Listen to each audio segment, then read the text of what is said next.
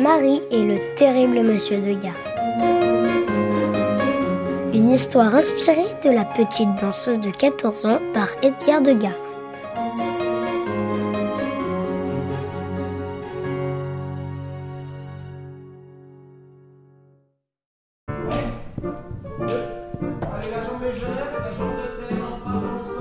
Je m'appelle Marie et j'ai 14 ans. Je ne veux plus à l'école depuis longtemps parce que je suis un petit rat de l'opéra où je travaille d'arrache-pied, c'est le cas de le dire, comme mes deux sœurs, Antoinette et Louise-Joséphine, élèves elles aussi en classe de ballet. Ma mère est blanchisseuse. Elle gagne si peu d'argent que pour l'aider, nous posons aussi toutes les trois comme modèles pour les peintres. Chez nous, on est toujours à courir après les sous. Danser et répéter lorsqu'on a l'estomac vide, c'est pas drôle, je peux vous l'assurer.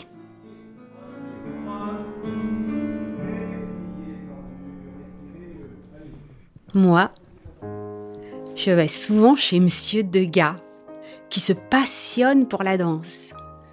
Il est connu pour avoir sale caractère, mais il paye assez bien. Je le trouve moins dur finalement que nos maîtres de ballet. Monsieur Perrault, par exemple, ou l'atroce Monsieur Pluck, qui voudrait nous faire mourir d'épuisement durant les répétitions. Alors, poser pour Monsieur Degas, c'est plutôt moins fatigant. Même si j'attrape des crampes, quelquefois. Il faut être ponctuel au rendez-vous chez lui, sinon gare. Un jour, je suis arrivée un quart d'heure en retard. Il était furieux. Il m'a claqué la porte au nez pour vous apprendre l'exactitude. Vous n'avez qu'à revenir demain. Quand son travail vient bien, il chante des chansons napolitaines ou des airs d'opéra. Parfois, il grommelle dans sa barbe, se plaint de ses yeux malades, comme s'il se parlait à lui-même. Ou il raconte des histoires étranges auxquelles je comprends rien. Quand il a décidé de représenter une danseuse en sculpture, il m'a choisi comme modèle. Je me demande bien pourquoi, d'ailleurs, moi, je me trouve un peu maigrichonne. Il a d'abord réalisé tout un tas de dessins de moi sous plusieurs angles. Ensuite, il a fabriqué une sorte de petit squelette en fil de fer, d'un peu moins d'1 mètre de haut. Puis, il a aggloméré à cette structure de la cire colorée imitant la peau pour fabriquer le corps de la danseuse qui me ressemblait comme une sœur, mais en modèle réduit. J'aurais bien aimé regarder de quelle manière il s'y prenait. Mais je devais tenir la pose, devant lui.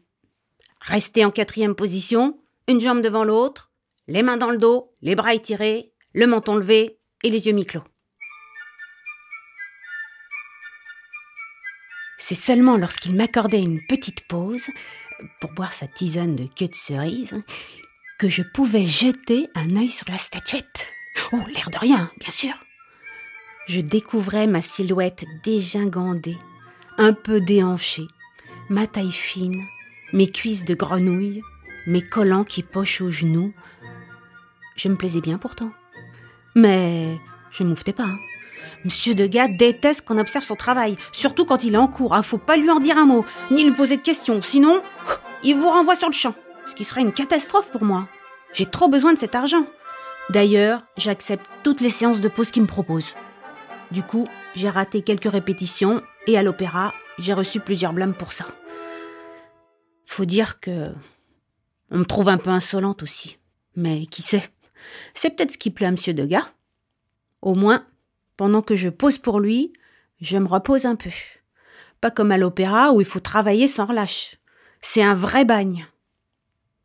Là, au moins, je dois pas bouger, ni transpirer, ni être essoufflée. Je peux rêver tout mon saoul. J'ai juste un peu froid parfois, à force d'immobilité et la nuque endolorie. À la pause, pour me réchauffer, je fais quelques entrechats. Ça fait sourire Monsieur Degas qui m'observe. Pourtant, il prend soin de pas trop sourire, parce qu'il est très attaché à sa réputation de vieux ronchon. Il sourit pas aussi, parce qu'il se sent seul. Je crois. Et il est inquiet pour ses yeux malades. Des danseuses plus âgées que moi, et qui le connaissent, disent qu'il perd la vue. C'est horrible pour un peintre. Et pourtant, lorsqu'il me regarde pour modeler la cire à mon image, j'ai l'impression d'avoir des yeux de serpent vissés sur moi. Mais un serpent intelligent et inoffensif qui verrait à travers ma peau. Mon squelette, mes muscles, mes nerfs, mes articulations. D'ailleurs, il paraît que la femme du peintre Jean-Louis Forain appelle Monsieur Degas le vieux serpent. Et ça lui plaît évidemment. Oh, je le vois qui m'observe d'un air sévère, mais c'est parce qu'il est concentré. Quelle torture tout de même pour un peintre de perdre la vue, dites. On dit que c'est la raison pour laquelle il s'est mis à la sculpture. Un métier d'aveugle selon lui. Ce sont ses doigts surtout qui travaillent maintenant. Lorsqu'il a fini la sculpture, je suis plus venue poser. On m'a dit qu'il l'a ensuite habillée comme une poupée. Il lui a mis un vrai tutu de tarlatane, un petit corselet de satin, de véritables cheveux fournis par Madame Cusset, spécialiste en perruques, et qu'on a noués par un ruban de soie verte. On lui a aussi enfilé de vrais bas et des chaussons attachés avec du ruban de satin. Ah, quand on m'a dit ça, je revenais pas. Ça m'a fait un drôle d'effet. J'avais l'impression d'exister en double exemplaire.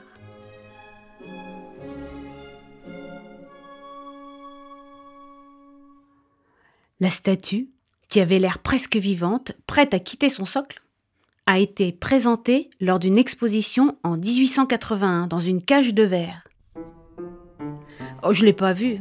Dans ma famille, on n'a jamais mis les pieds au musée ou quoi que ce soit de ce genre. Mais on m'a dit qu'elle avait fait grand scandale. Certains critiques ont dit que j'étais odieusement laide. Quel sale type! D'autres, heureusement, l'ont beaucoup aimée. Et les amis de Degas aussi. Devant la statue, une dame a même été saisie d'un vertige. Elle paraît tellement réelle, comme une vraie petite fille. Un peu insolente en plus. C'est peut-être ça qui a troublé les gens. Bah, bien fait pour eux.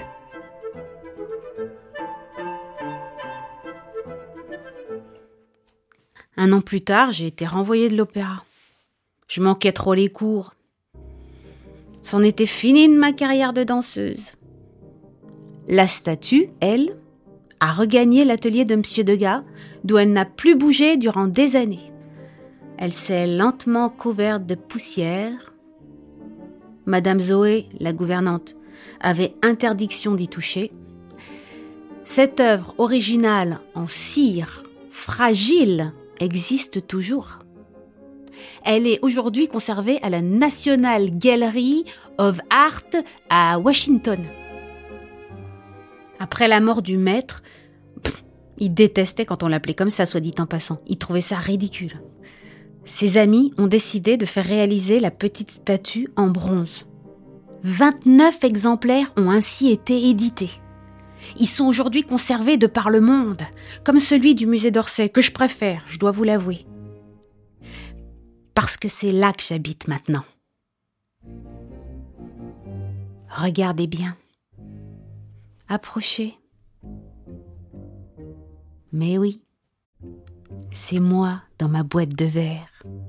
Je suis un petit fantôme maintenant, aussi effronté qu'autrefois. Je ne bouge pas de la journée, prisonnière de ma cage, bien sage.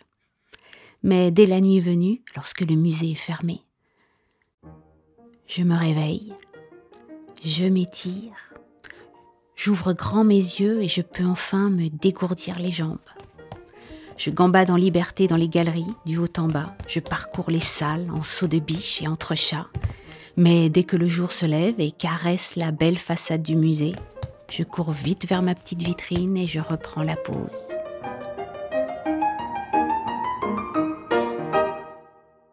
Lorsque le musée ouvre ses portes, je ne bouge plus d'un pouce. J'entends le doux brouhaha des premiers visiteurs qui s'avancent. Je devine les enfants qui tournent autour de moi. Je les écoute, les yeux mi-clos. Chers petits visiteurs de passage, si vous m'observez de près, plus près encore, peut-être me verrez-vous respirer. imperceptiblement. Mais ne le dites à personne. C'est un secret.